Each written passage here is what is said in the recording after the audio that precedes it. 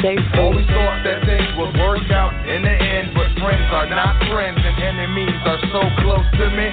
I don't know who you supposed to be, so contemplate that before approaching me. Hey fool, run that shit the fuck back, man.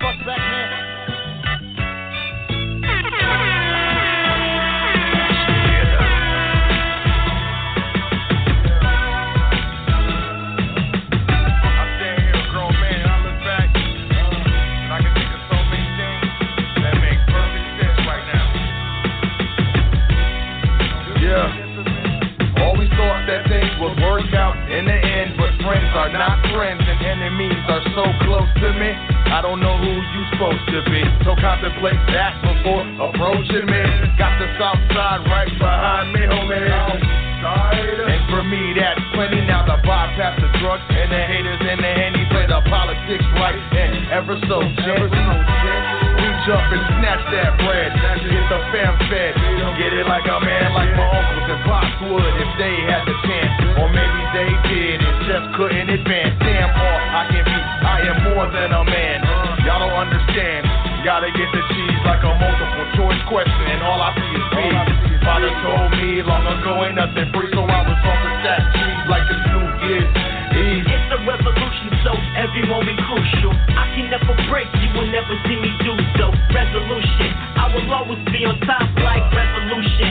Cut the lights cause I'ma shine bright. Pump the music, baby, it's a revolution. Feel the music, baby, it's a resolution. Pump the music, baby, it's a revolution. Rain in the windshield, the wiper blades got me dazing off in outer space. Working out my next chess move, a hole in the game to break through. In the meantime, I just grind and pay dues. Rhyme and stay true, rather die than shine shoes. Since I was knee high, I shine better than bruise the face. And ego so much better than you. My flow is clever-fied, so I can never lose. And you know it won't stop till a brother talking shop in the office with a view and a 30-story drop and a pretty girl or two saying, man, we take your shoes, clever, welcome to the top. Because I need that gravy, checking the room, making sure nobody's shaded, laying in wait, lurking, waiting to play me. Gotta pay the bills, gotta feed the baby. If getting in it is a sin, Jesus save me. Yeah. You've been listening to Long Road Home.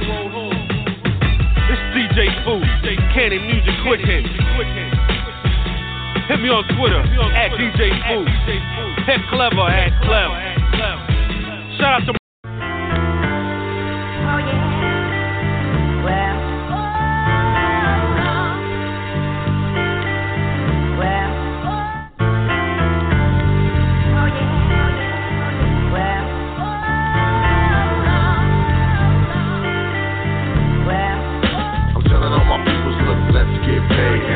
No boss, man, can I get a raise? Not far from a star, 2 steps from a slave. Thinking to myself, man, it's time to get paid. Telling all my peoples, look, let's get paid. Asking no boss, man, can I get a raise? Not far from a star, 2 steps from a slave. Thinking to myself, man, it's time to get paid. They tell me, clever man, come on, you think too much. Where you been? I ain't heard you spit in months. Did you hang it up? Did you fall off the ball when you was in the clutch? Yeah, such and such, man. It's funny how when you out of sight, you be out of mind. How a good woman, friends, and money be hard to find. I've been on my hustle, stacking paper on the grind in Atlanta and New York, trying to build a shine. Real talk, these days it's hard to stay sober. Switching time zone with the 4-hour layover. Flip stop, hot bloodshot, red from the doja. I grind hard cause I can't flow in the soda. You can tell I'm Clem told you. You in the corporate office somewhere over there. If you with the Range Rover, future's getting colder. And I ain't got time, man, I ain't got a shine. Email me in October. I'm telling all my people, look, let's get paid. Asking all boss, man, can I get a raise? Not far from a star, 2 steps from a slave. Thinking to myself, man, it's time to get paid. Telling all my peoples, look, let's get paid. Asking all boss, man, can I get a raise? Not far from a star, 2 steps from a slave. Thinking to myself, man, it's time to get paid. Cause I'm about tired of this broke life, tired of this reggae. Blunts don't smoke right, hot is my heyday. That don't sound right, shit don't act right, guap won't stack right. At least it don't stack like it used to. Let your brother kill himself, tell me what would you do? So now I'm trying to see my money buku. No time for felines acting all new school. I know what happens more than usual. Catch you when I scoop through to a stage near you.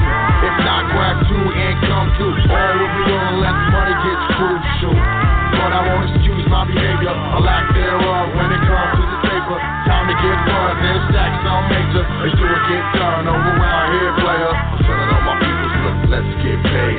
Asking no boss, man, can I get a raise? Not far from a star, 2 steps from a slave.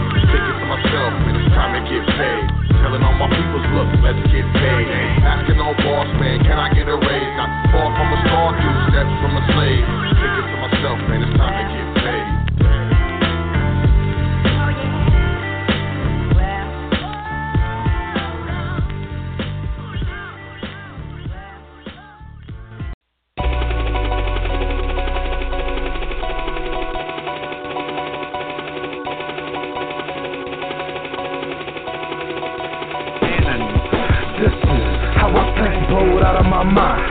Feeling like committing a crime.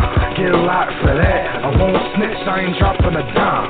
I'm a self-made hustler, top of the line. I'm representing my mans on the block.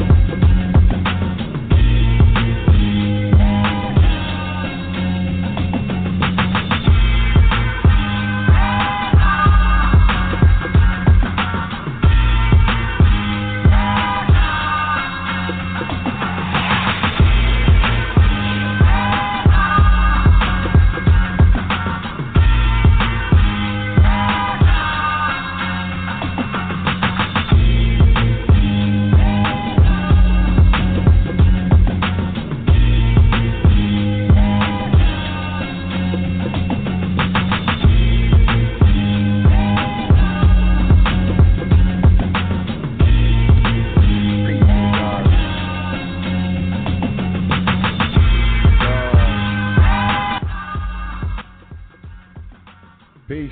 Peace, everyone. Peace to the gods. I would like to welcome you to another episode of The Foundation here on High Frequency Radio Network. Make sure I'm coming through loud and clear. I'm trying a new microphone and a new way of connecting to Blog Talk. So I just want to make sure that I'm coming in clear. Sounds like I am. Yes. So as I said, I would like to welcome everyone to another episode of The Foundation here on High Frequency Radio Network. The Foundation, where we understand incorrect information incorrectly applied can get you hurt. Correct information incorrectly applied can get you hurt. So we're looking to correctly apply information correctly, or correct information. I want to say all thanks, honors, and praises due to the Creator and the ancestors. For without them, we would not be here. Definitely want to say big up, salute, Big Brother Yusuf L, HighFrequencyRadioNetwork.com, creator extraordinaire. He created the platform, y'all. So always got to say what's up to the Big Brother Yusuf L. I want to remind you to check out WelcomeToTheFoundation.com. At the very least, sign up for the email list. It's right there on the first page, right when you get there. You can check out the PDF section, lots of PDFs. In the PDF, just download them. They're right there. You can find the Foundation's Twitter, Facebook, and Instagram pages. You can make a donation, and you can book a consultation, all from the same spot. Welcome to thefoundation.com. I want to say peace to all the trustees. Salute. But more importantly, at least for the Foundation is concerned, I want to say peace to all the listeners. All the live listeners. I want to say peace to all the live callers. I want to say peace to all the MP3 listeners and those who share MP3s back and forth through email or other services. I want to say peace to all the archive listeners, whatever your preferences, archive listeners, as well as all the podcast listeners. I would like to say peace to you all. Thank you very much. I appreciate you. I see the numbers. It's very impressive. I want to say peace to anyone who's investing in their private education. I also want to say peace to anyone I've done business with in the private. Peace and thank you to anyone that has made a donation, sent an email, well wishes, or current event. I also want to say peace to anyone that has otherwise added to the Foundation. And I'm going to get going. Let's get into this. Let's start off with these current events. Not trying to take too long, but I got several. First up, CBSNews.com. Some of America's biggest companies paid little to no federal income tax. In 2018, big companies have long capitalized on business-friendly laws to minimize their tax liability. Now, President Trump's tax laws making it even easier for profitable corporations to reduce what they owe the government. Case in point, companies ranging from internet giants Amazon and Netflix to industrial bellwethers General Motors and U.S. Steel could end up paying as little as $0 in federal income tax this year, despite recording hefty profits. Some companies will also collect large tax rebates. According to recent analysis of Amazon's regulatory filings, the e-commerce company won't pay a cent in federal income tax this year, despite its profits soaring to $11.2 billion in 2018, nearly double the $5.6 billion it earned the previous year. It would be the second year in a row Amazon paid no federal tax, said the left-leaning Institute on Taxation and Economic Policy, which estimated the company's effective tax rate for 2018 at negative 1%.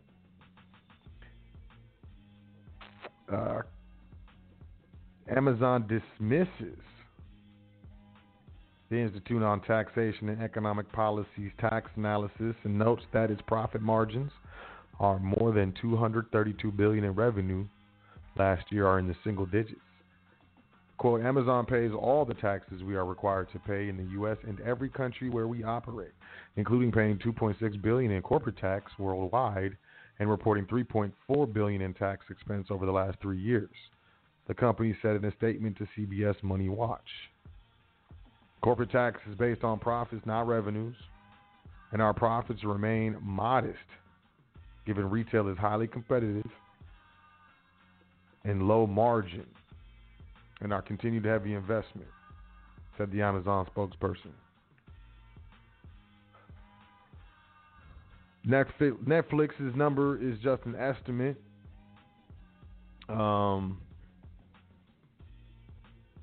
We don't have access to actual corporate tax returns, so we can never know precisely and fully what they are doing.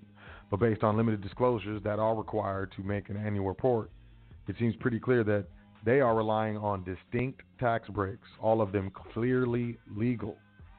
Gardner said Netflix's annual earnings report shows an effective tax rate after deductions of 1% for the year, referring to taxes paid worldwide.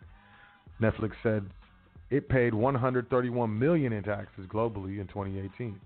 We don't break out U.S. versus foreign in that figure, but there were U.S. taxes paid, a Netflix spokesperson told CBS Money Watch. They go on to talk about General Motors. An effective tax rate of 5.5%, its annual report shows, while the auto giant claimed $104 million refund on $8.5 billion in profit. We got net operating losses. If a company was profitable in 2018, it can use so-called net operating losses for the prior year to offset profits. Those negative amounts offset positive profits in the future years, which happens all the time in cyclical businesses, not just during major depressions. This is tax analyst Marty Sullivan. I'm gonna keep moving.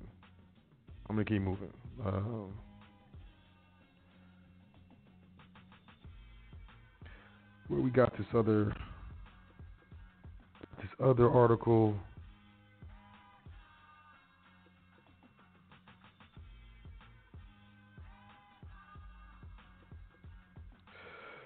In the meantime, the average refund for an individual dropped nearly 9% due to the new tax reform. Corporations are reaping the benefits. The common people are picking up the slack. It's obvious how this thing works. In the meantime, there was a lady who received a $6,000 or $8,000 tax bill and started crying. And this is up on the news. I can't remember what site it was on. I swear I had it up, but I just don't see it right here. So I'm just going to move on. Moving on to some store closings. Let's get into this. CNBC, let me start with this. Gap, Victoria's Secret, and even Tesla. 4,300 store closures already announced this year. A recent wave of store closings and announcements will hit shopping malls across the U.S., leaving hundreds of storefronts empty. Just this week, Victoria's Secret said it will shut around 50 locations in 2019, when it normally closes closer to a dozen each year. Gap said it's closing 230 of its namesake brand stores over a 2-year span, and JCPenney announced its plans to shut 18 department stores and 9 of its furniture and home locations in 2019. Retail apocalypse to happen. That builds on the recent store closure announcements by Gymboree, Payless Shoe Source, Charlotte Russe, and Ann Taylor, parent company, Ascena Retail, to name a few.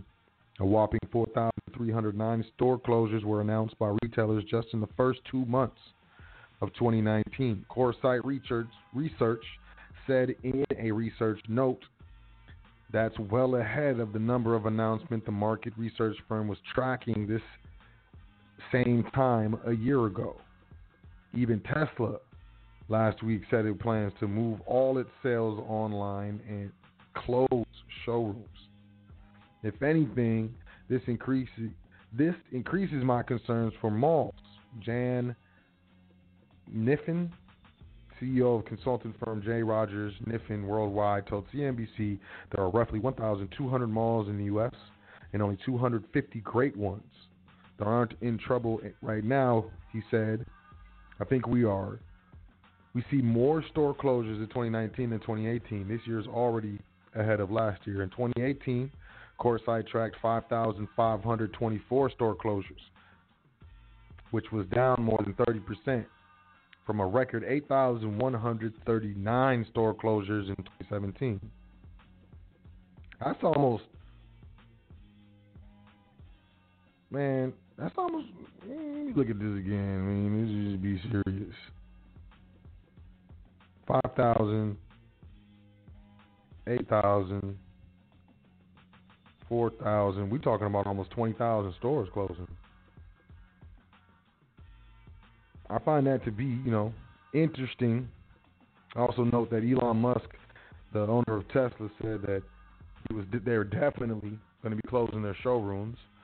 USA Today, Payless, Gymboree, and Victoria's Secret are just some of the brands closing in 2019. Payless Shoe Source accounts for the largest number of closings with 2,590 stores, which are currently holding liquidation sales. Some stores will close by the end of March, with other locations staying open through the end of May, the company said. Coresight, here we go again,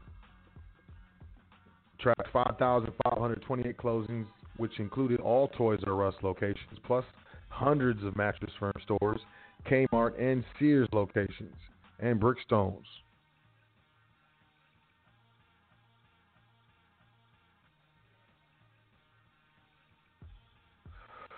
Let me get into these numbers. The closings.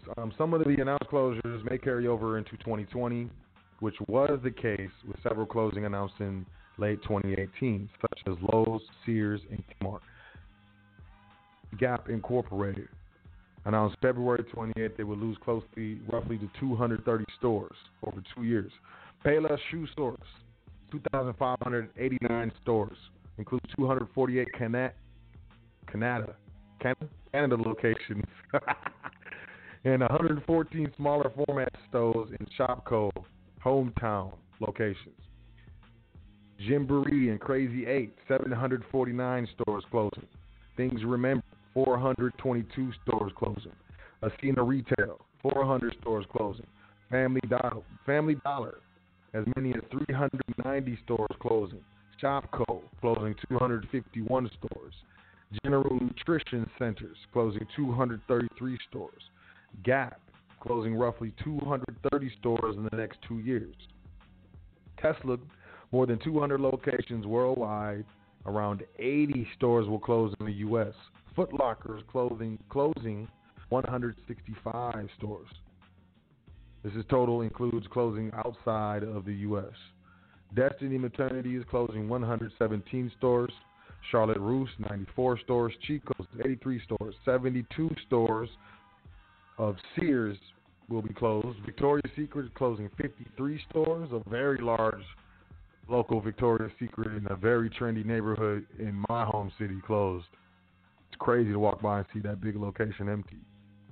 Vera Bradley closing 50 stores. Kmart's closing 48. JCPenney will close 27. Henry Bendel, all 23 stores out of here. Southeastern Grocers, 22 stores. ELF Beauty, all 22 stores out of here. Saks Fifth Ave, 20 stores. Lowe's closing 20 stores. Macy's, 8. Target, 6. J. Crew, 5. Kohl's is closing 4 stores.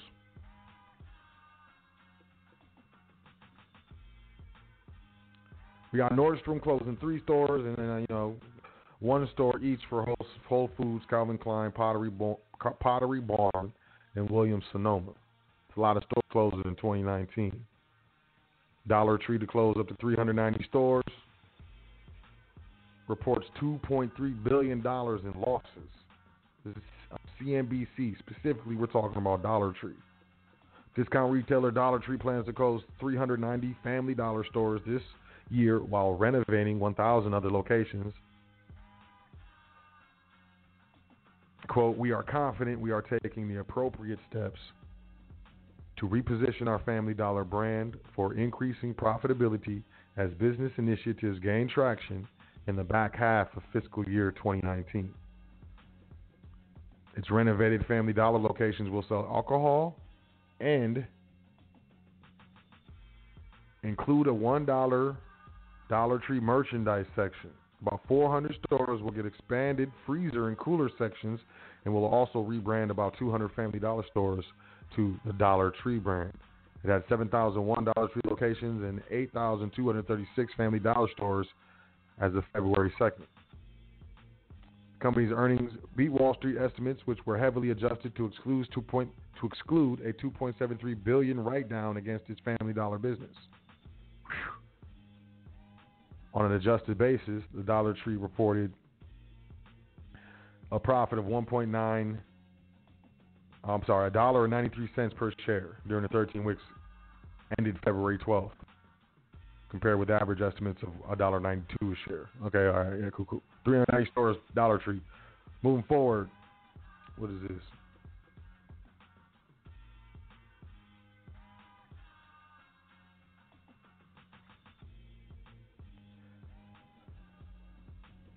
U.S. construction spending falls last year in the fourth quarter. This is on Reuters. This was from 2 days ago. U.S. construction spending unexpectedly fell in December as investment in both private and public projects dropped, leading economists to expect that the government will trim its economic growth estimate for the fourth quarter. The report from the Commerce Department on Monday, so that's last Monday. Nope, that was Monday. That was a couple days ago. Was further evidence the economy lost momentum at the tail end of 2018. Growth is slowing as the stimulus from a $1.5 trillion tax cut and increased government spending ebbs. Trade tensions between the United States and China, as well as slowing global economic conditions and global economies, are also hurting domestic activity.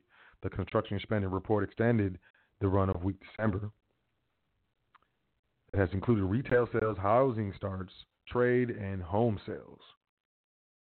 The report is in line with the U.S. economy losing some steam at the end of the year, said Stephen Shields, an economist at Moody's Analytics in Westchester, Pennsylvania. That's on Reuters. Y'all can check that out. What's the next one I'm going to do?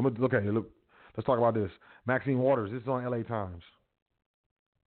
Waters proposes consumer-friendly overhaul of credit reporting industry.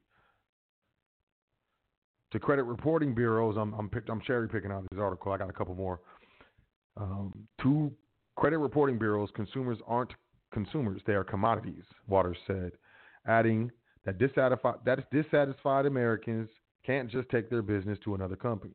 Although Equifax, Experian, and TransUnion collect information from banks and other firms about Americans, their payment history on mortgages, credit cards, auto loans, and other debt, they have little direct relationship with consumers. Their customers are the companies seeking a consumer's credit history.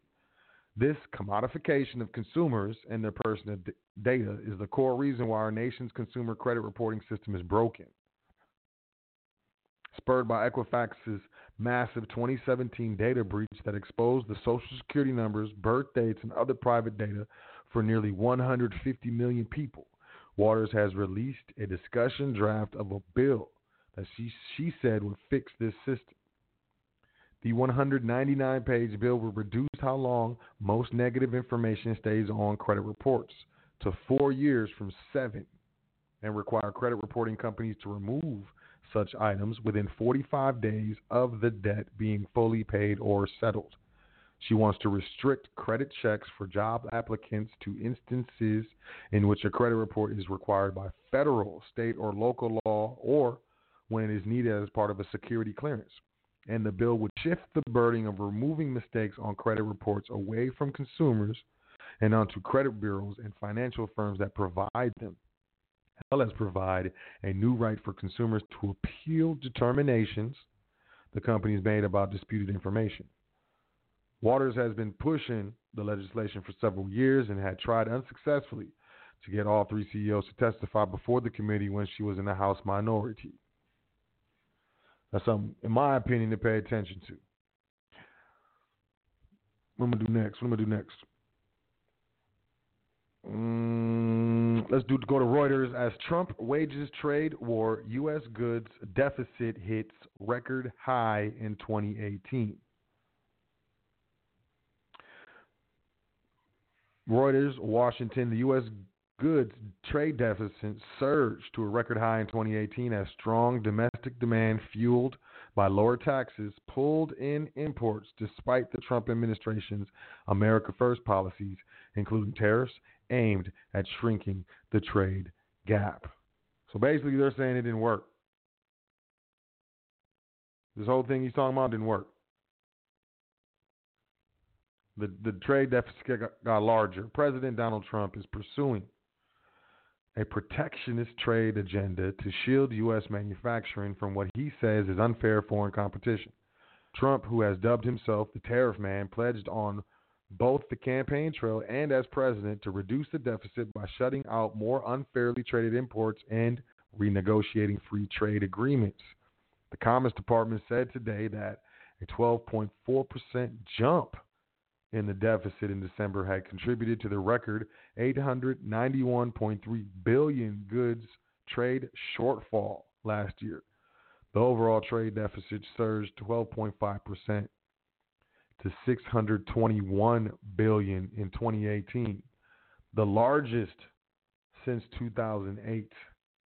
The trade deficit exploded last year despite the Trump administration's efforts to make America great again, and the trend is unlikely to get any better in 2019. This is Chris Rupkechief, economist at MUFG in New York. Rupkechief? I don't know. The White House has argued that reducing the trade deficit would boost annual economic growth to its goal of 3% on a sustainable basis. The government also sought to stimulate the economy with $1.5 trillion tax cut package, which jolted both consumer and business spending, helping to lift imported goods to a record $2.6 trillion in 2018. The United States last year imposed tariffs on $250 billion worth of goods imported from China, with Beijing hitting back with duties on $110 billion worth of American products, including soybeans, other commodities. Trump has delayed tariffs on $200 billion worth more of Chinese imports as negotiations to resolve the 8-month trade war continue. Interesting, huh? It's a larger trade deficit. CNBC, stocks post 3-day losing streak as Wall Street looks for more clues on U.S.-China trade. Stocks fell today with the major indexes posting their third consecutive decline as investors took a breather following sharp gains this year. Wall Street also sought further indications that a trade deal between China and the United States could be reached in the near future. Dow Transports, meanwhile, dropped 0.5% to post a nice straight decline, its longest slide since 2009. We're getting a lot of these, years of those, that last recession, 2009, 2008, and a lot of these different, articles. The S&P 500 sector fell. Healthcare stocks in the S&P 500 pulled back more than 1%.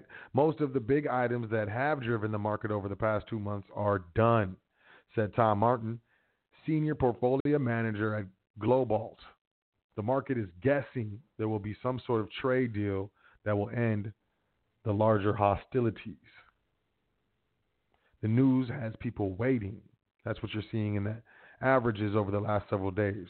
Three sources told CNBC that President Donald Trump wants the U.S. and China to strike a deal in hopes of boosting stock prices ahead of the 2020 election. The sources said Trump thinks getting a deal on trade would accomplish that. Earlier this week, sources told CNBC the U.S. and China were in the final stages of trade talks, with two sides planning a Mar-a-Lago summit for the end of the month. U.S. Secretary of State Mike Pompeo also said Monday he thought Washington and Beijing were on the cusp of reaching a deal. Stocks are off to a hot start this year, but it's been a little different the last few days, especially I'm going to say last week or so. I'm almost finished. This stuff is important, though. Next. CNBC, Europe markets lower as U.S. trade deficit jumps to decade high. Burberry is down 4%. Stocks in Europe lost momentum today afternoon as data showed the U.S. trade deficit jumped to a 10-year high. That's crazy. That's what, and I just want to point out that's what the president of the United States came into office talking about. Trade deficits, fix the trade deficits, but really what's going on is they're jumping. The trade deficit jumped to a 10-year high. The Pan-European Stock 600 ended the session provisionally lower with sectors in mixed territory. Stocks in the basic resources basket was the best performing sector, up almost 1%. Investors are still awaiting details on negotiations between Washington and Beijing. U.S. Secretary of State Mike Pompeo said Monday he thought Washington and Beijing were on the cusp, blah, blah, blah. This is the same stuff. But the euro markets are down. Moving forward, Reuters, tariffs, government shutdown weigh on still growing economy. Slowing global growth and the 35-day partial federal government shutdown weighed on the U.S. economy in the first weeks of 2019, but it continued growing amid still tight labor markets. Economic activity continued to expand in late January and February, even as concerns took root at the U.S. Central Bank about possible slowdown. The Fed said in its regular beige book compendium of anecdotes compiled from industry and business contacts around the country.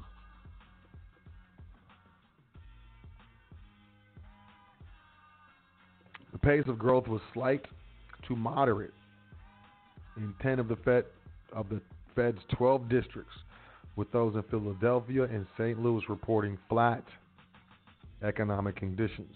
Still, the overall tenure of the Beige Book may relieve some of the concerns about growth in the real economy that prompted the Fed to pause its cycle of interest rate hikes. In January, after a sharp correction in financial markets, another began increasing late last year.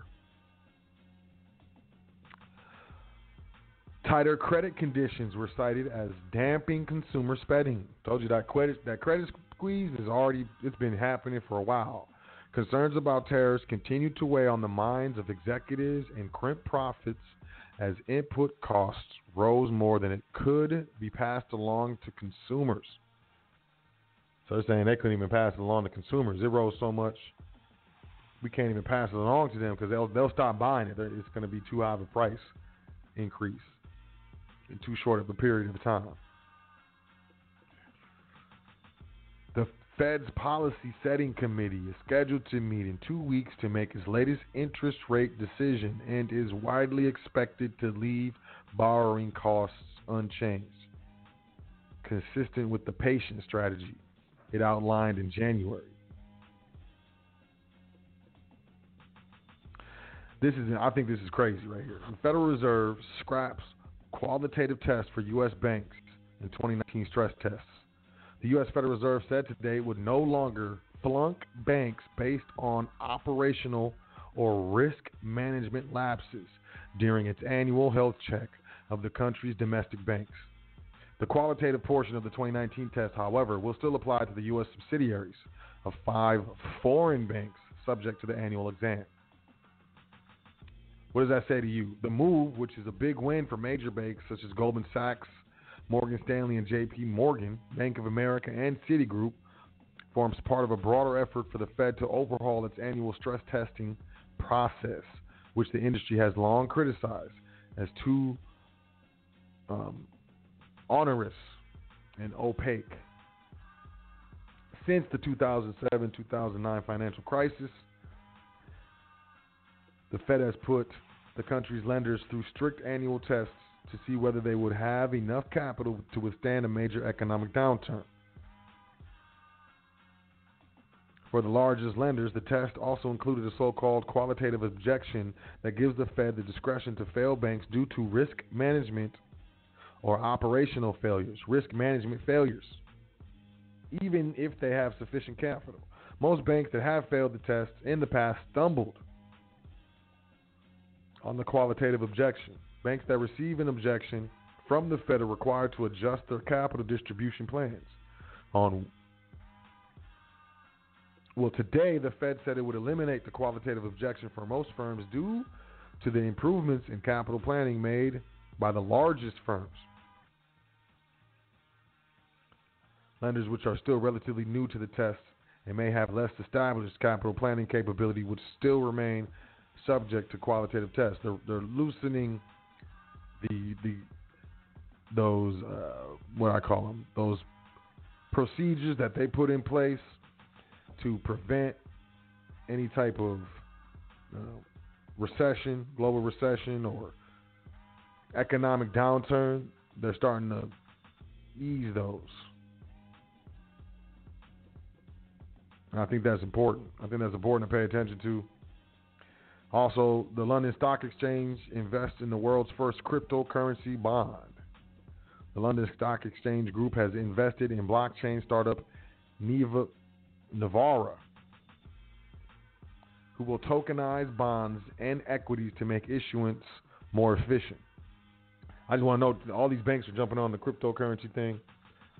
They talk so much junk about cryptocurrency, but it's because they weren't ready. It's because they didn't have their own cryptos. So pay attention to that. Last not least, I want to talk about this. Self-made billionaires like Warren Buffett and Elon Musk prove if you don't make time for these 6 little things every day, you'll never be successful. This is on CNBC.com. Y'all can check this out. Number one, read a book that isn't directly related to your career. Reading is one of the easiest ways to experience life from another perspective and develop the empathy required to be an effective leader. But it's also important to expand your knowledge beyond your expertise.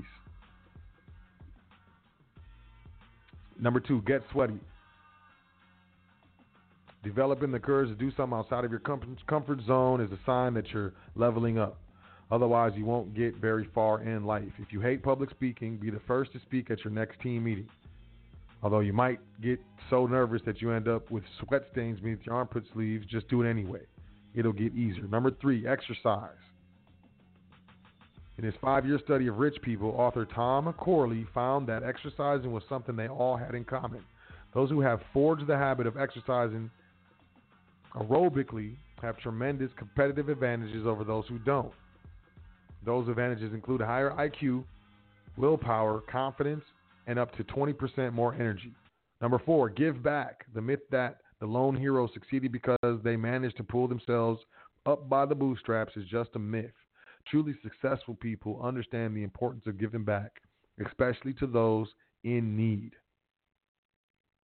Number 5, take a moment to remember your competition.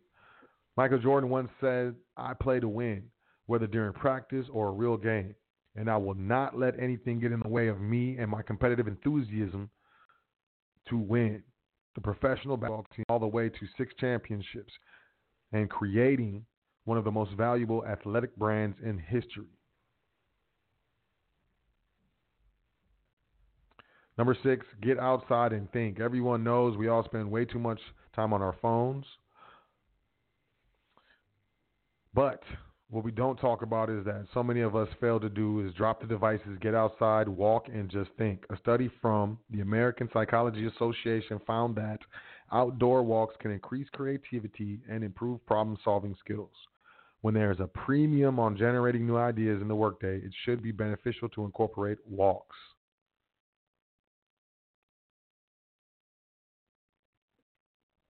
Pay attention. Pay attention to what's going on. And then I want to go over this. This is from the Small Business Association, SBA.gov website. 5 ways to separate your personal and business finances. I find this to be very important. Open a small business bank account. So that's number 1. Open a bank account, a business bank account. Apply for a DUNS number. That's number 2. Set up utility accounts in the company's name. Apply for credit in the company's name.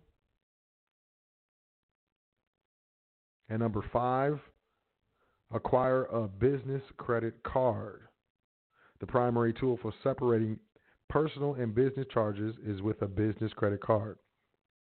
Business credit cards allow you to track your business expenses, control spending, and build your business credit. So that's 5 ways to separate your personal and business financing. I found that on SBA.gov. Y'all should check out SBA.gov. They have a lot of helpful articles and information with regards to, starting a business, building business credit, so on and so forth. All right, so before I get into this, I want to read this article, man. I'm sorry, I know, but check this out. It's an article called The Other Debt Bubbles, How Private Sector Debt Could Trigger the Next Financial Crisis. This is by this guy named Stephen Gleason. Starts off, the $22 trillion official national debt is much a discussed problem, even as politicians exhibit zero motivation to do anything about it. But as big an economic overhang as it is, government debt isn't likely to trigger the next financial crisis. Servicing the growing federal debt bubble will depress GDP growth because the value of the dollar will drop and raise inflation risks, but the bubble itself won't necessarily burst. Not anytime soon, according to this author. As long as politicians face no political consequences for deficit spending, and as long as the Federal Reserve keeps the Treasury bond market propped up, then many more trillions can be added to the national debt. Meanwhile, more fragile debt situations, more fragile debt bubbles exist, and situations in the private sector. Unlike government debt, which carries the implicit backing of the Fed's unlimited printing press, debts incurred by corporations, investors, consumers, and students can default. Globally, there exists $250 trillion in debt against economic assets of around $100 trillion. The notional value of all derivatives now approaches $1 quadrillion. It's been called the everything bubble, and it could soon lead to the everything bust. U.S. household debt rose to a record $13.5 trillion in the fourth quarter of 2018. Mortgages, student loans, car loans, and credit cards represent enormous burdens even during a good economy. These burdens will prove unbearable for millions of Americans in the years ahead. For many, the financial crisis is already here. Pending home sales have fallen on a year-over-year basis for 13 consecutive months. Farm loan delinquencies recently hit their highest level in 9 years. More than 7 million Americans are delinquent on their auto loan payments, which is an all-time record, and some 5.1 million people are in default on their student loans. Student loans now rank as the second largest category of American consumer debt, behind mortgages. The cruel reality is that many of these gender studies and art history type degrees will never be worth as much as the job market as they cost to obtain. The main consequence of the government subsidized student loan bubble is to enable college tuitions and fees to rise at a much higher rate than salaries. It's not that universities have had to raise costs to pay for their top-notch professors. It's just one example of how easy money and distorted government incentivizes malinvestment. Another example, of course, is the stock market. Investors in search of returns have bid up stocks to bubble heights following years of artificially depressed interest rates. Big corporations have tried to manipulate their own share prices higher by engaging in leveraged stock buybacks, even at lofty recent valuations. A composite of equity leverage, including margin accounts and leveraged exchange-traded products, shows total leverage at an all-time high last December. A deleveraging event started to take hold into Christmas until the U.S. Treasury Secretary convened the quote plunge protection team and Federal Reserve Chairman Jerome Powell turned dovish. The Fed faces another potential deleveraging event just around the corner in the corporate bond market. The U.S. investment-grade corporate bond market has swelled to about $5.2 trillion, according to Bloomberg. That represents an increase of more than $3 trillion over the last 10 years. Even more alarming, around half of these investment-grade bonds are just one tier away from being rated as junk bonds. Between now and 2021, an unprecedented spike in outstanding commercial debt comes due. That could be a disaster, especially if credit spreads widen and or interest rates go up across the board. Another potential bubble unwinding to come in stock market index funds. Passively managed index funds have grown from 4.5% of total U.S. stock market assets in 2002 to 17% in 2018. The late John Bogle, founder of Vanguard and index investing pioneer, turned skeptical on the outsized growth of index funds prior to his death. Perhaps these vehicles had become too successful for their own good. The fundamental problem is that index funds assume an underlying efficient market where securities analysis and market discovery takes place. When the largest shareholders of the blue chip stocks are index funds, valuations can get distorted. This is a big deal. These too big to fail banks, especially when you're talking about basic consumers being so far behind on their car payments, so far behind on their student loans. And to me, the last thing to take a hit when it comes to consumers is going to be their rents or their mortgages. Everything else goes first. So that's what we're starting to see. We're starting to see student loans going. We're starting to see car payments going. We're starting to see credit card debt rise. And that's how it starts. That's how it begins. So moving forward, I'm gonna let y'all know, man. I'm gonna stream. I'm definitely gonna stream. We're gonna go over tonight.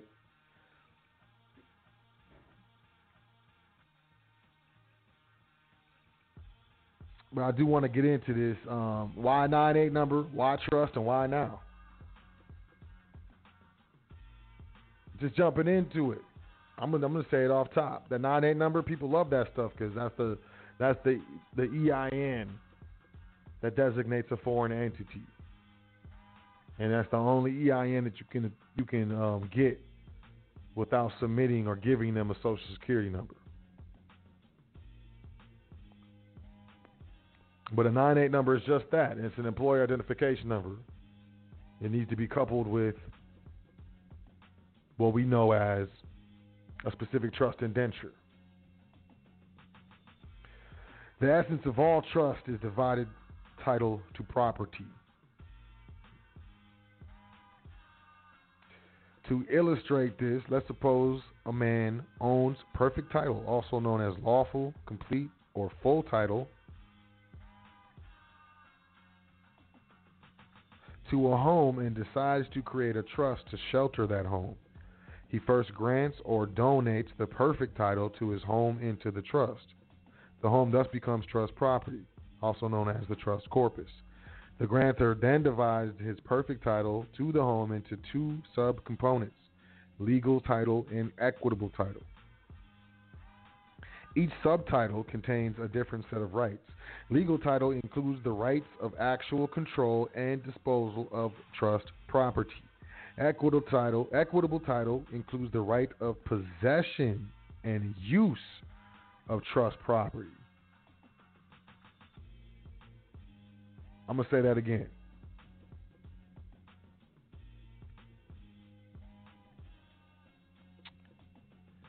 Legal title includes the rights of actual control and disposal of trust property. Equitable title includes the right of possession and use of trust property. The difference between legal and equitable titles is similar to the difference in rights between a landlord and a tenant. The landlord owns the house and has legal right of control and disposal. Disposal meaning sale of the house or property. The tenant has the equitable right to live in, use, and possess the property or the house. Although the tenant lives in the house, he has no legal right to tear down walls or sell the property.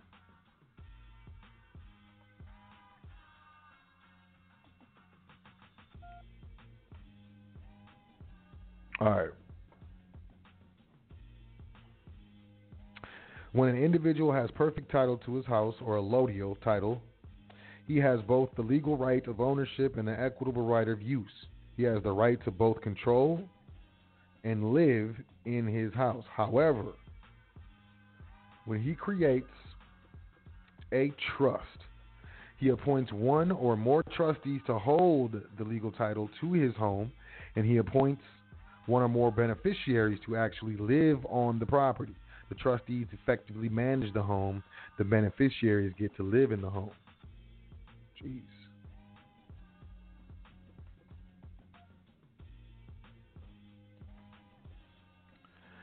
When an individual has perfect title to his house, he has both the legal right of ownership and the equitable right of use. He has the right to both control and live in his house. However, when he creates a trust, he appoints one or more trustees to hold the legal title to his home, and he appoints one or more beneficiaries to actually live on the property. The trustees effectively manage the home. The beneficiaries get to live in the home. It's a hard and fast rule that the trustees can't enjoy the benefits of the trust property, nor can beneficiaries exercise any real control or ownership over the trust property. Whenever a single individual holds both the legal title and equitable title to a trust property, the subtitles are once again unified or merged into a single perfect title. The trust is said to be executed and ceases to exist. Trusts offer a number of advantages. First, trust can provide for beneficiaries who are too incompetent to provide for themselves. For example, a wealthy father can create a trust that includes money or property that's to be used exclusively for the benefit of his minor children. As beneficiaries, his children will get the use of his father's property, possibly a house, or receive the profits from a business or investment. But they don't own legal title to the house or business and thus cannot foolishly sell the property. The right of sale and actual control of the trust property is left to the trustees. The advantage of this system is that if the father dies when the children are young and foolish, he need not worry about his kids selling the house for $1,000 to buy a new electric guitar or some other things. A second and perhaps more important advantage of trusts is that they provide limited legal liability for trust property and trust members.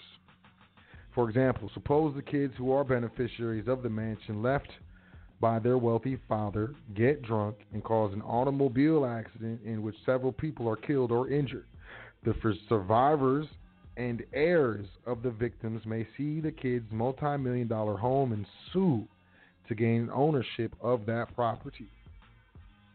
But if the mansion is held in trust, their lawsuit will be unsuccessful. As beneficiaries, the children get to use the mansion, but they don't own it.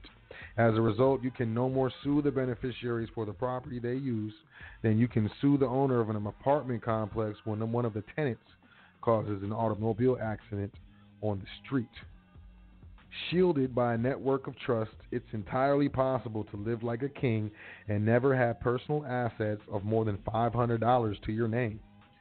Sure, people can still sue you. They can even win massive judgments against you. But insofar as you lack legal title to the property, you own nothing, and therefore there's nothing that can be taken from you. As a result, you can be virtually litigation-proof. Essentially, no one will waste money paying lawyers to sue a beneficiary who has no more personal assets than a homeless bum.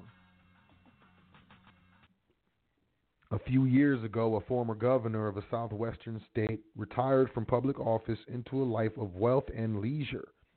He promoted and personally guaranteed an investment scheme which failed. Based on his personal guarantee and presumed personal wealth, he was ultimately sued by his investors for millions of dollars they'd lost. On receipt of the suit, the former governor's lawyers replied that everything their client had was in trust, his personal net worth was trivial, and they would therefore not even bother to defend against the investor's suit. Even though the former governor lived like a king in a mansion, his assets were all held in trust. He was a legal pauper and therefore beyond the reach of the lawsuit. If the investors wanted to waste even more of their money paying their lawyers to sue the former governor, they were free to do so, but they never collected a dime. The result, the former governor stayed in his mansion and the investor's suit was dropped. You can't squeeze blood from a turnip or a legitimate trust. A third advantage is that trust can be extremely secretive. The man who places his mansion in trust for the benefit of his children has no obligation to inform the state or his neighbors of the creation of that trust. Your trust might only become public knowledge if it were entangled in a lawsuit. Although there are statutory trusts which are sanctioned by the state and created according to the state-approved rules, there is no requirement that trust be statutory. None, zero. You can create a private trust right now in privacy of your own home without informing anyone except the trustee you appoint to manage the trust. Unlike corporations, which must be registered with the state, trust can be established without public or governmental knowledge or approval. Despite their several advantages, much like the Force, the Star Wars movies, trusts also have a dark side. For example, if government creates a trust and tempts you to accept its benefits, it can thereafter treat you as a beneficiary of that trust. While being a beneficiary may have certain advantages, limited liability, secrecy, and private relationships, being a beneficiary of a government trust can create serious political and legal disabilities. Beneficiaries implicitly surrender any claim to legal and or unalienable rights with respect to trust property. That's why we own nothing, control everything. We don't have it in our names. The problem with beneficiaries is that they have no legal rights within the context of the trust.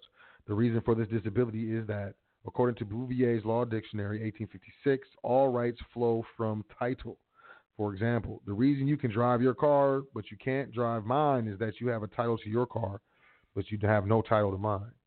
Your right to live in your home or your apartment ultimately flows from a title to that property. Even if you don't personally hold a title to that house or apartment, you are ultimately renting from someone who does. But it's not only true that your rights to property flow from your title to a property, it's true that the kind of rights you receive depend on the kind of title you hold. Virtually everyone assumes that there is only one kind of title, the perfect or complete title, that a grantor must possess to create a trust. That assumption is wrong. Remember how the essential feature of a trust is division of perfect title into two subtitles, legal and equitable? With legal title, trustees receive one bundle of rights: ownership, control, and disposal. With equitable title, beneficiaries receive a different bundle of rights: possession and use. These bundles are mutually exclusive. By definition, being a trustee means you can have no equitable rights in trust property. Likewise, beneficiaries by definition have no legal rights to trust property. This distinction between kinds of title becomes particularly important when a beneficiary goes to court as a plaintiff. Although the plaintiff beneficiary may suppose his case will be heard in the court of law, he'll be wrong. The only purpose for a court of law is to determine legal rights. It follows that if you don't have legal title to the subject matter of a lawsuit, you can't have legal rights to that subject matter, and therefore you have no standing at law. Unless you have legal title to the subject matter of a case, there's nothing for a court of law to decide. As a result, beneficiaries cannot invoke a court of law which only decides legal rights when they litigate. Instead, beneficiaries must always invoke a court of equity, wherein the judge rules strictly according to his own alleged conscience. In equity, the judge is unbound by law, and the litigants are virtually helpless to resist almost any decision the judge wishes to impose. If the judge doesn't like the color of your eyes, your political bias, or your religious beliefs, he can rule against you. Beneficiaries have virtually no rights or recourse to defend themselves against judicial bias or even overt oppression. Beneficiaries are always at the mercy of the court. Thus, from the government's point of view, degrading a citizen to the status of a beneficiary essentially empowers the government to treat the beneficiary as a subject. As subjects, you are obliged to accept without question or constitutional defense virtually any regulation the government wishes to impose. In other instances, government also tricks us into accepting the role of trustee relative to governmental or private trust. If we unwittingly accept that status of trustee, government can impose a virtually unlimited list of fiduciary duties. In the capacity of trustee, we must accept whatever burdens and obligations are placed upon us by the trust indenture, even if those duties are seemingly unconstitutional.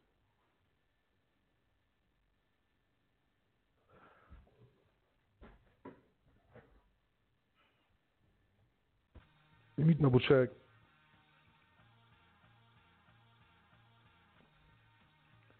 I'm just gonna double check, make sure I'm coming in clear still. Excuse me. Where was I at?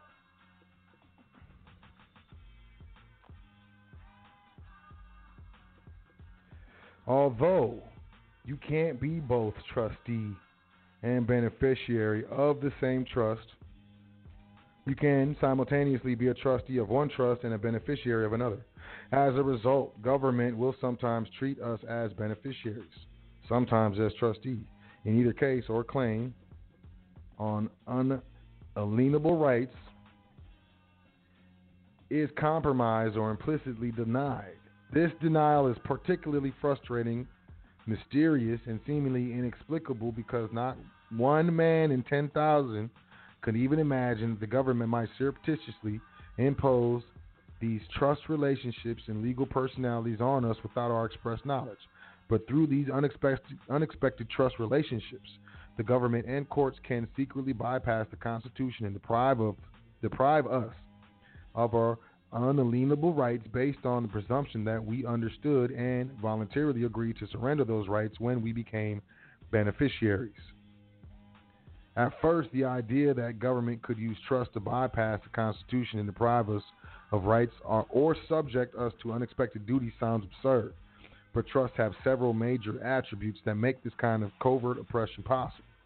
First, anyone, including government, can create a trust without expressly using the words trust, trustee, grant, grantor, benefit, beneficiary, or any other term that is normally associated with trusts, regardless of words used.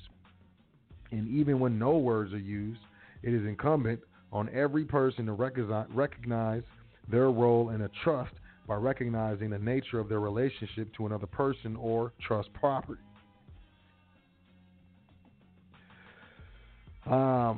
Usually less than one person in 100 can even understand what is just being said. Worse, one person in 10,000 can recognize in a trust relationship whenever he happens to participate in one. For example, suppose you borrow my pen.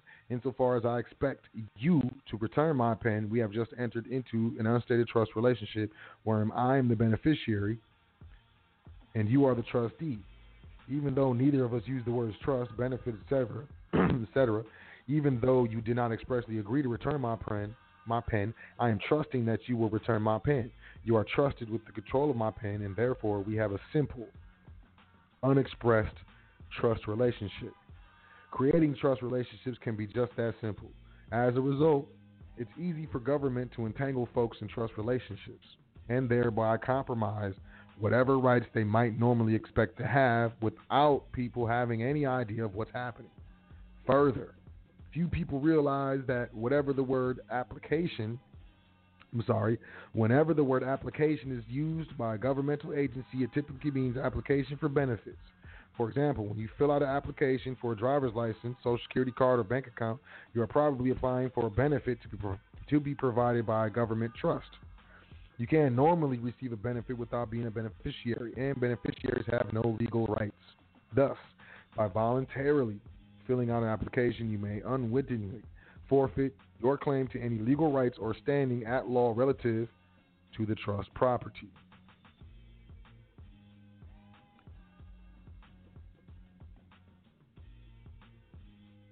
Like to read an express trust agreement, read the software license from Microsoft or any other major software provider. The license identifies you as the end user. Anytime you see the word use or user, beware of the possible presence of a trust relationship.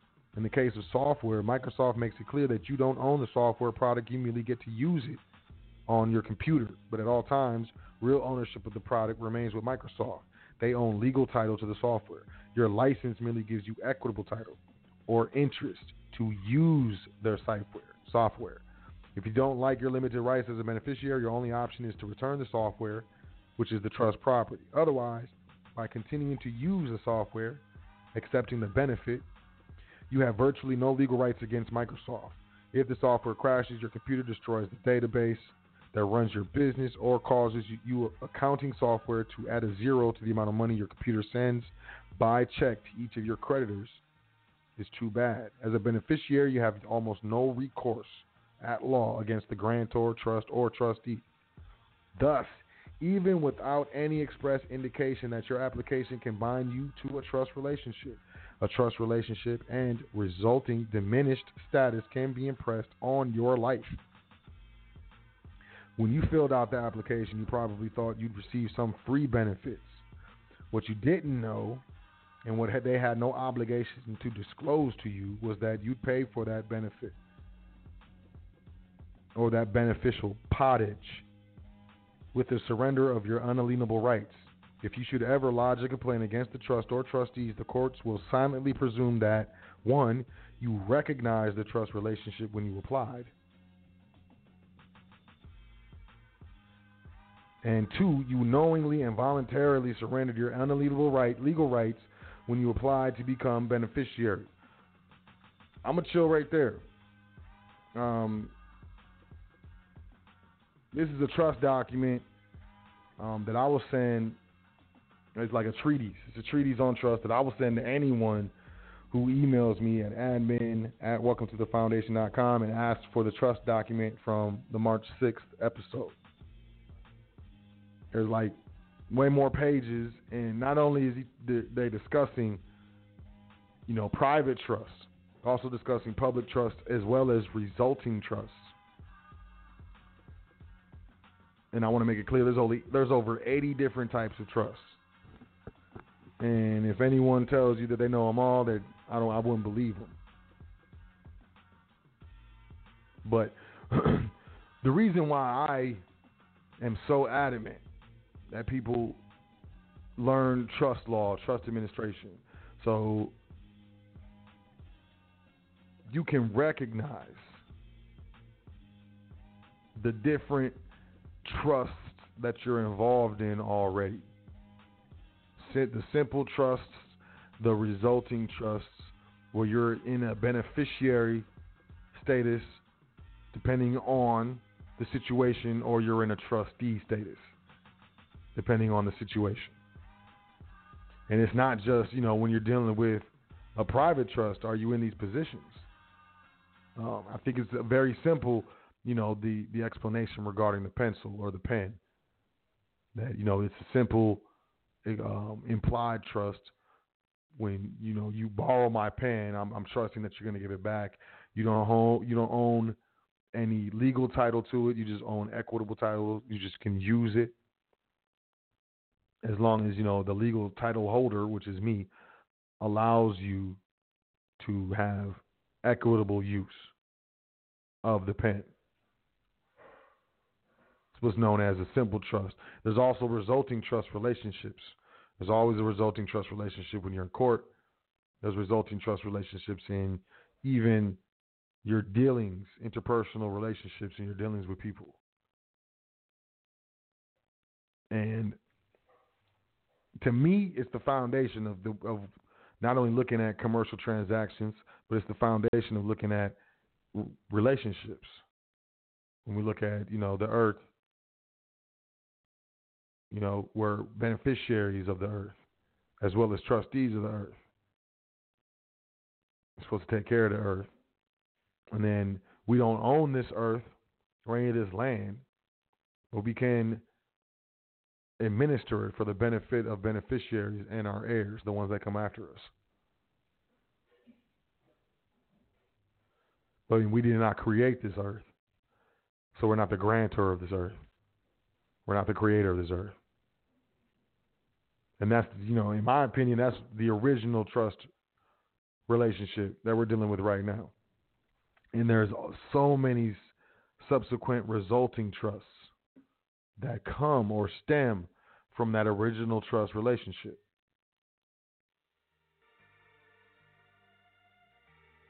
And you got trust on the public side, you got trust on the private side. Whether you know it or not, you're party to, resulting trusts, simple trusts, statutory trust relationships. They don't have to be disclosed.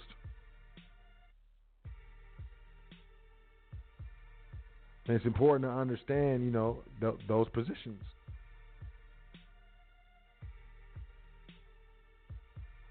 It's important to understand that pretty much every situation that you're in, every relationship that you're in is a relationship of trust.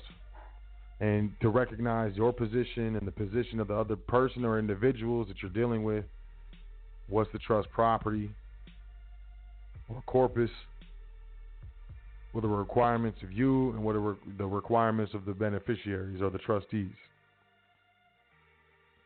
And why now? In my opinion, we're coming up on a very serious economic crisis.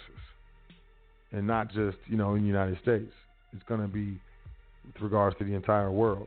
Now, you got commercial businesses that are paying record low numbers in taxes. But you also have individuals who are seeing their tax bills and crying and going on national TV and, they're crying. And the IRS will say, oh, it's because we did this, but you didn't update your withholding, so, your overall tax increase or benefit was dispersed over all your paychecks. Like, it's a bunch of crap to me. And I learned years ago that the employee and the business owner, the employee and the sole proprietor are the two worst positions to be in when it comes to commerce. You got the business owner and investor. And I'm not talking about sole proprietor. Like a sole proprietor is that person walks away from the business stops. A business owner, that person walks away from the business and the business stays the same or begins to do better, but it doesn't decline. And an investor is someone who invests in other businesses and different types of, situations, business ventures and whatnot. And those are the positions to be in. Employees, individuals, and sole proprietors. A sole proprietor must claim all that on an individual tax return anyway. Those are the ones that are getting beat up, and they're going to continue to get beat up, and it's just going to be an alarmingly disproportionate situation. Because the whole point of this system is for, us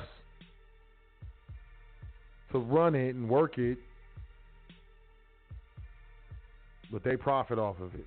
So the business owners and the trustees and the beneficiaries who know what they're doing, who understand finance, who understand structure, who understand jurisdiction, who understand venue, they will reap the benefits of this economic system.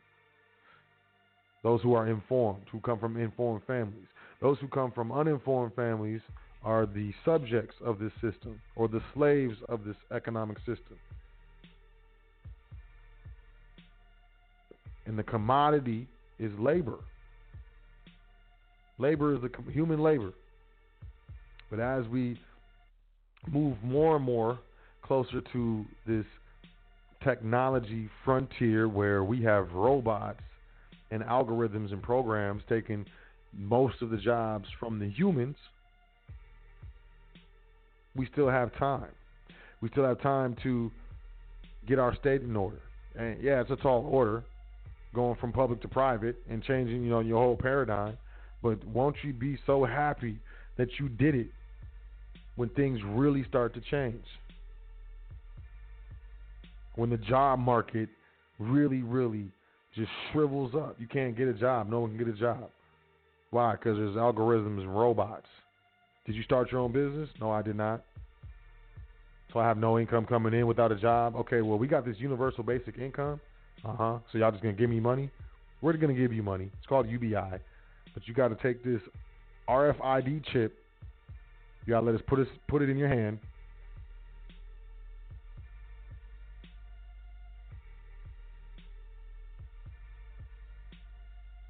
And, depending on where you live and, how high of a social score you have, you'll get better prices. Like if you have a politically dissenting opinion, you have a lower, political score. So bread's going to cost $4 for you, but me, I'm a good guy. It's according to the, the government. And I mind my business and don't talk at all, bread's going to be $2 for me on this universal basic income type stuff. When we get to the point where there are no jobs, and the jobs that do exist are so saturated with people attempting to do those jobs, like service jobs. Let's talk about service jobs. If a robot can't do it, then there's going to be so many people. There's going to be such an influx of people trying to do your job, the job that you're in, that robots can't do, that the price that you make off of your service is going to hit the floor because there's going to be so many people doing the same thing you're doing. If you do nails, good luck. If you braid hair, good luck. If you offer certain types of consulting services, good luck. Accountants, good luck. Certain lawyers, good luck. If you clean houses, good luck. If you do any types of manual labor, good luck, because those manual labor jobs are going to be crazy packed. Crazy packed. There's going to be one semi-truck in the front of a fleet of 6 semi-trucks. So the one in the front will have a driver in it, and the 5 behind the first one will have no drivers in it. It'll be connected wirelessly. We're going to be losing so many different things, and you're going to be very happy that you set up your private estate. You're going to be very happy that you started your own business, whether you're doing it through an LLC or corporation, or you're doing it through an actual business trust. You're going to be so happy that you spent the time to learn what you learned and implement what you're able to implement, because you were able to set up not only yourself, but maybe families and friends, whoever, and be in a position of power and control. When this stuff starts to change, it's going to change. It's going to change. Why now? Because you can still do it.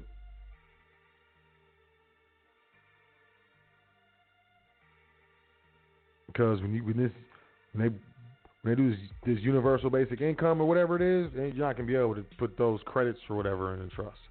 Not going to let you do that. And if they do, it's going to be such a penalty.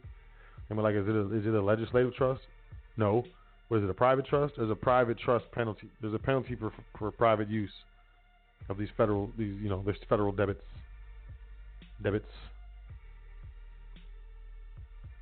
Think about it. Not everyone is going to be studying discharge. Not everyone understands this stuff. Not everyone understands, different suits and equity.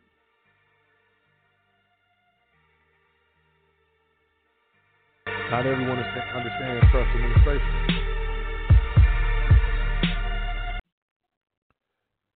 Not everyone understands these different things that can allow certain people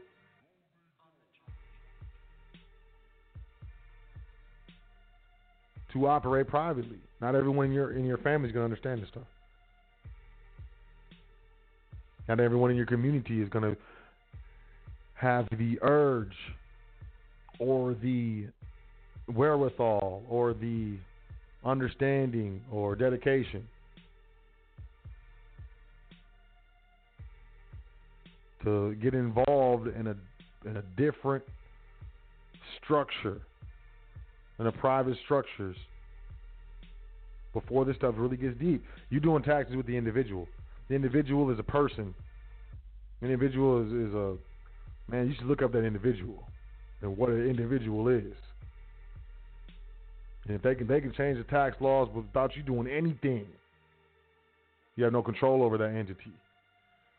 You just have equitable title to this individual. You get certain benefits as well as liabilities. Liabilities are you have no control over the tax law. The benefits are, I don't know. You tell me.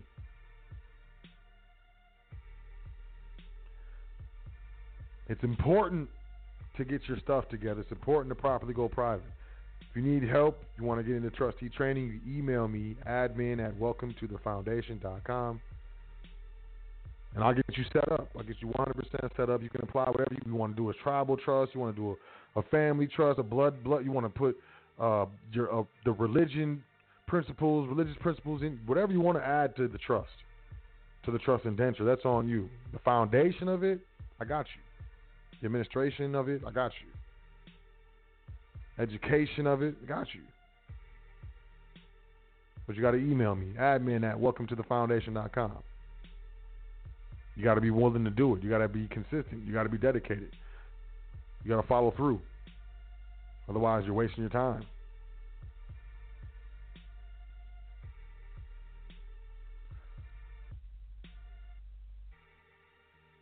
With that being said,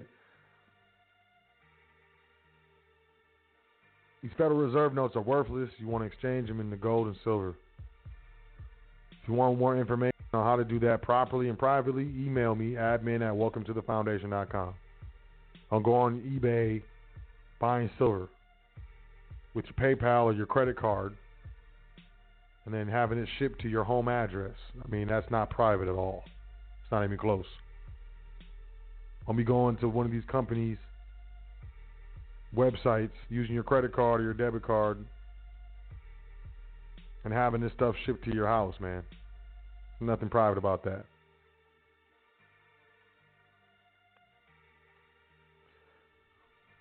Nothing at all. There's going to be so much suffering within the next, I would say hard number, 5 to 10 years. I mean, by the end of 2019, beginning of 2020, middle of 2020, they got that election is going to happen, the 2020 election or whatever. So they're going to try to keep it, thorough or whatever. But, it might, who knows? Who knows exactly what's going to happen. But we're going to really be able to see what's up come 2020 and, the end of 2020 and 2021 and stuff. There's going to be, a lot of things are going to change in America, in the United States. There's going to be a lot of economic differences, a lot of, industry differences, a lot of different sector differences. Things are going to begin to change. Things are already changing. And it's important that we get into the correct position. It's important that we pay attention to what's going on. It's important that we keep our eyes up and focused. And if our eyes are not up and focused, at least our ears to the ground. because it's coming. It's happening. All these stores are closing. I don't know if you go to malls or if you go to, commercial districts in your city, but how many vacant commercial storefronts are you seeing these days? How many empty spots in your local malls are you witnessing? And they try to, put something over the empty space. We're redesigning for you with you and all this bull crap. And man, look, it's empty. Ain't nobody trying to rent that stuff. People can't afford it. Companies can't afford it. People aren't spending anymore because the credit squeeze is popping. House sales are down. New home applications for mortgages are down.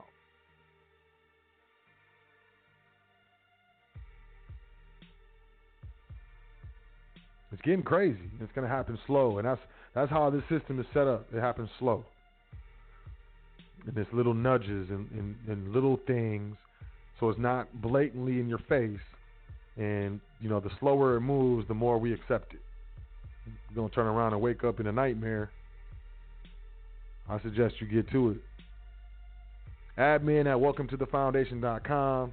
You want to do a consultation. You want to jump in this trustee training. If you've been interested in private family foundations, which are tax exempt, email me.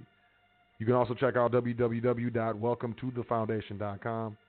Check out the PDF section, sign up for the email list, so on and so forth. I do want to say, in the next week or so, we're working on putting all of the episodes of the foundation from 2018 on the YouTube page.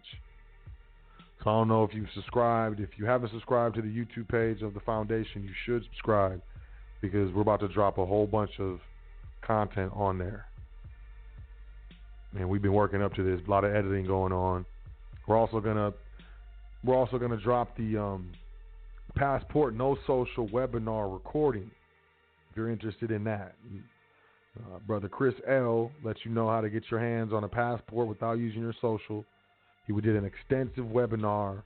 We're editing the footage, and if you're interested in your hands on that webinar, Passport No Social, email me. Admin at welcometothefoundation.com. Just put in the header, Passport No Social, and I'll hit you back and let you know what you need to do to get your hands on that webinar. More than likely, we're going to send out DVDs, more than likely. We might send out flash drives, but I doubt it's going to be like a link available or something that you can just, get a hold of on the website. I doubt we're going to do it like that.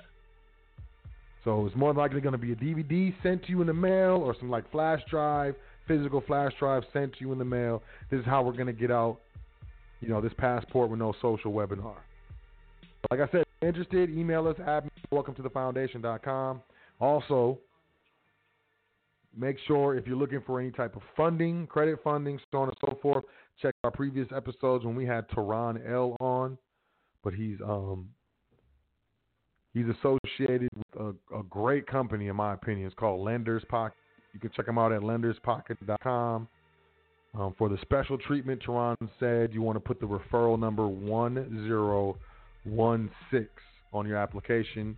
Teron himself grabs all of those applications with that referral number, and he handles those personally.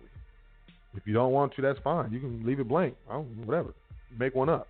But Teron L., he's a regular guest here on the foundation, and he works exclusively with Lenders Pocket.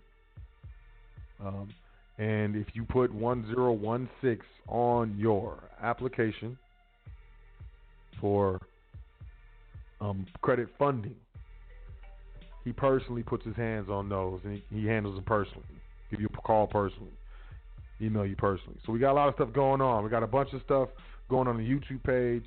We're going to start winding up more of the email list. We're going to start putting out more content on the email list, more content going on the YouTube page. We got the Passport No Social webinar that's about to be ready, as well as we got Teron L. with Lenders Pocket, who's allowing, credit funding. And we're just gonna keep working, just keep adding to the mix. So that's gonna be the wrap up. definitely going to be the wrap-up. Oh, if you're interested in Karat bars, I'm back on Karat bars. They did some new stuff. The grams of gold are cheaper, and now this stuff is cheaper than any place else I can find. They got crypto coin, Karat bars crypto coin. They got a lot of stuff going on at Karat bars. So I'm back on my Karat bars grind. If you want to start acquiring gold at very, very cheap prices and anonymously, like straight up, then be sure to email me. Email me at admin@welcometothefoundation.com. Get you signed up. Get you all set up. You can be a customer. You can be an affiliate. You just grab gold. I get it sent to you. It's in grams. It's cost effective. I mean, buy 1 gram a month, man. I afford that. Email me. We got to figure out some alternative forms of income for you. But lots of stuff in the works, especially for this year. So I'm really looking forward to it. So welcome to thefoundation.com. Sign up for the email list. Check out the PDF section. And as always, continue to study. And, email me if you need any assistance, if there's any way I can serve you. So I'm not going to be going to the phone lines because this was a long episode. I appreciate everybody. I love y'all. If y'all got anything that you need, y'all know the email, admin@welcometothefoundation.com. I trust that y'all learned something from the show. Something, the show opened your horizons or, something. I don't want to give y'all, pertinent information and things that you can use. So if you have any suggestions, I take suggestions, admin@welcometothefoundation.com. I'm going to say that email. Y'all all going to have it memorized. Definitely. But I love y'all, and I do this for y'all. And, I trust that y'all have a better day tomorrow, and you have a great week.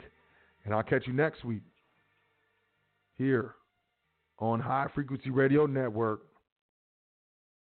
and here on The Foundation. I'm your host, Soul L. I really appreciate you. Thank you very much. Y'all have a great, great week. Take care of yourself. Love yourself. And I'll talk to you soon. Peace and blessings. And as always, peace to the guys. Doing this thing all the way live. High Frequency Radio.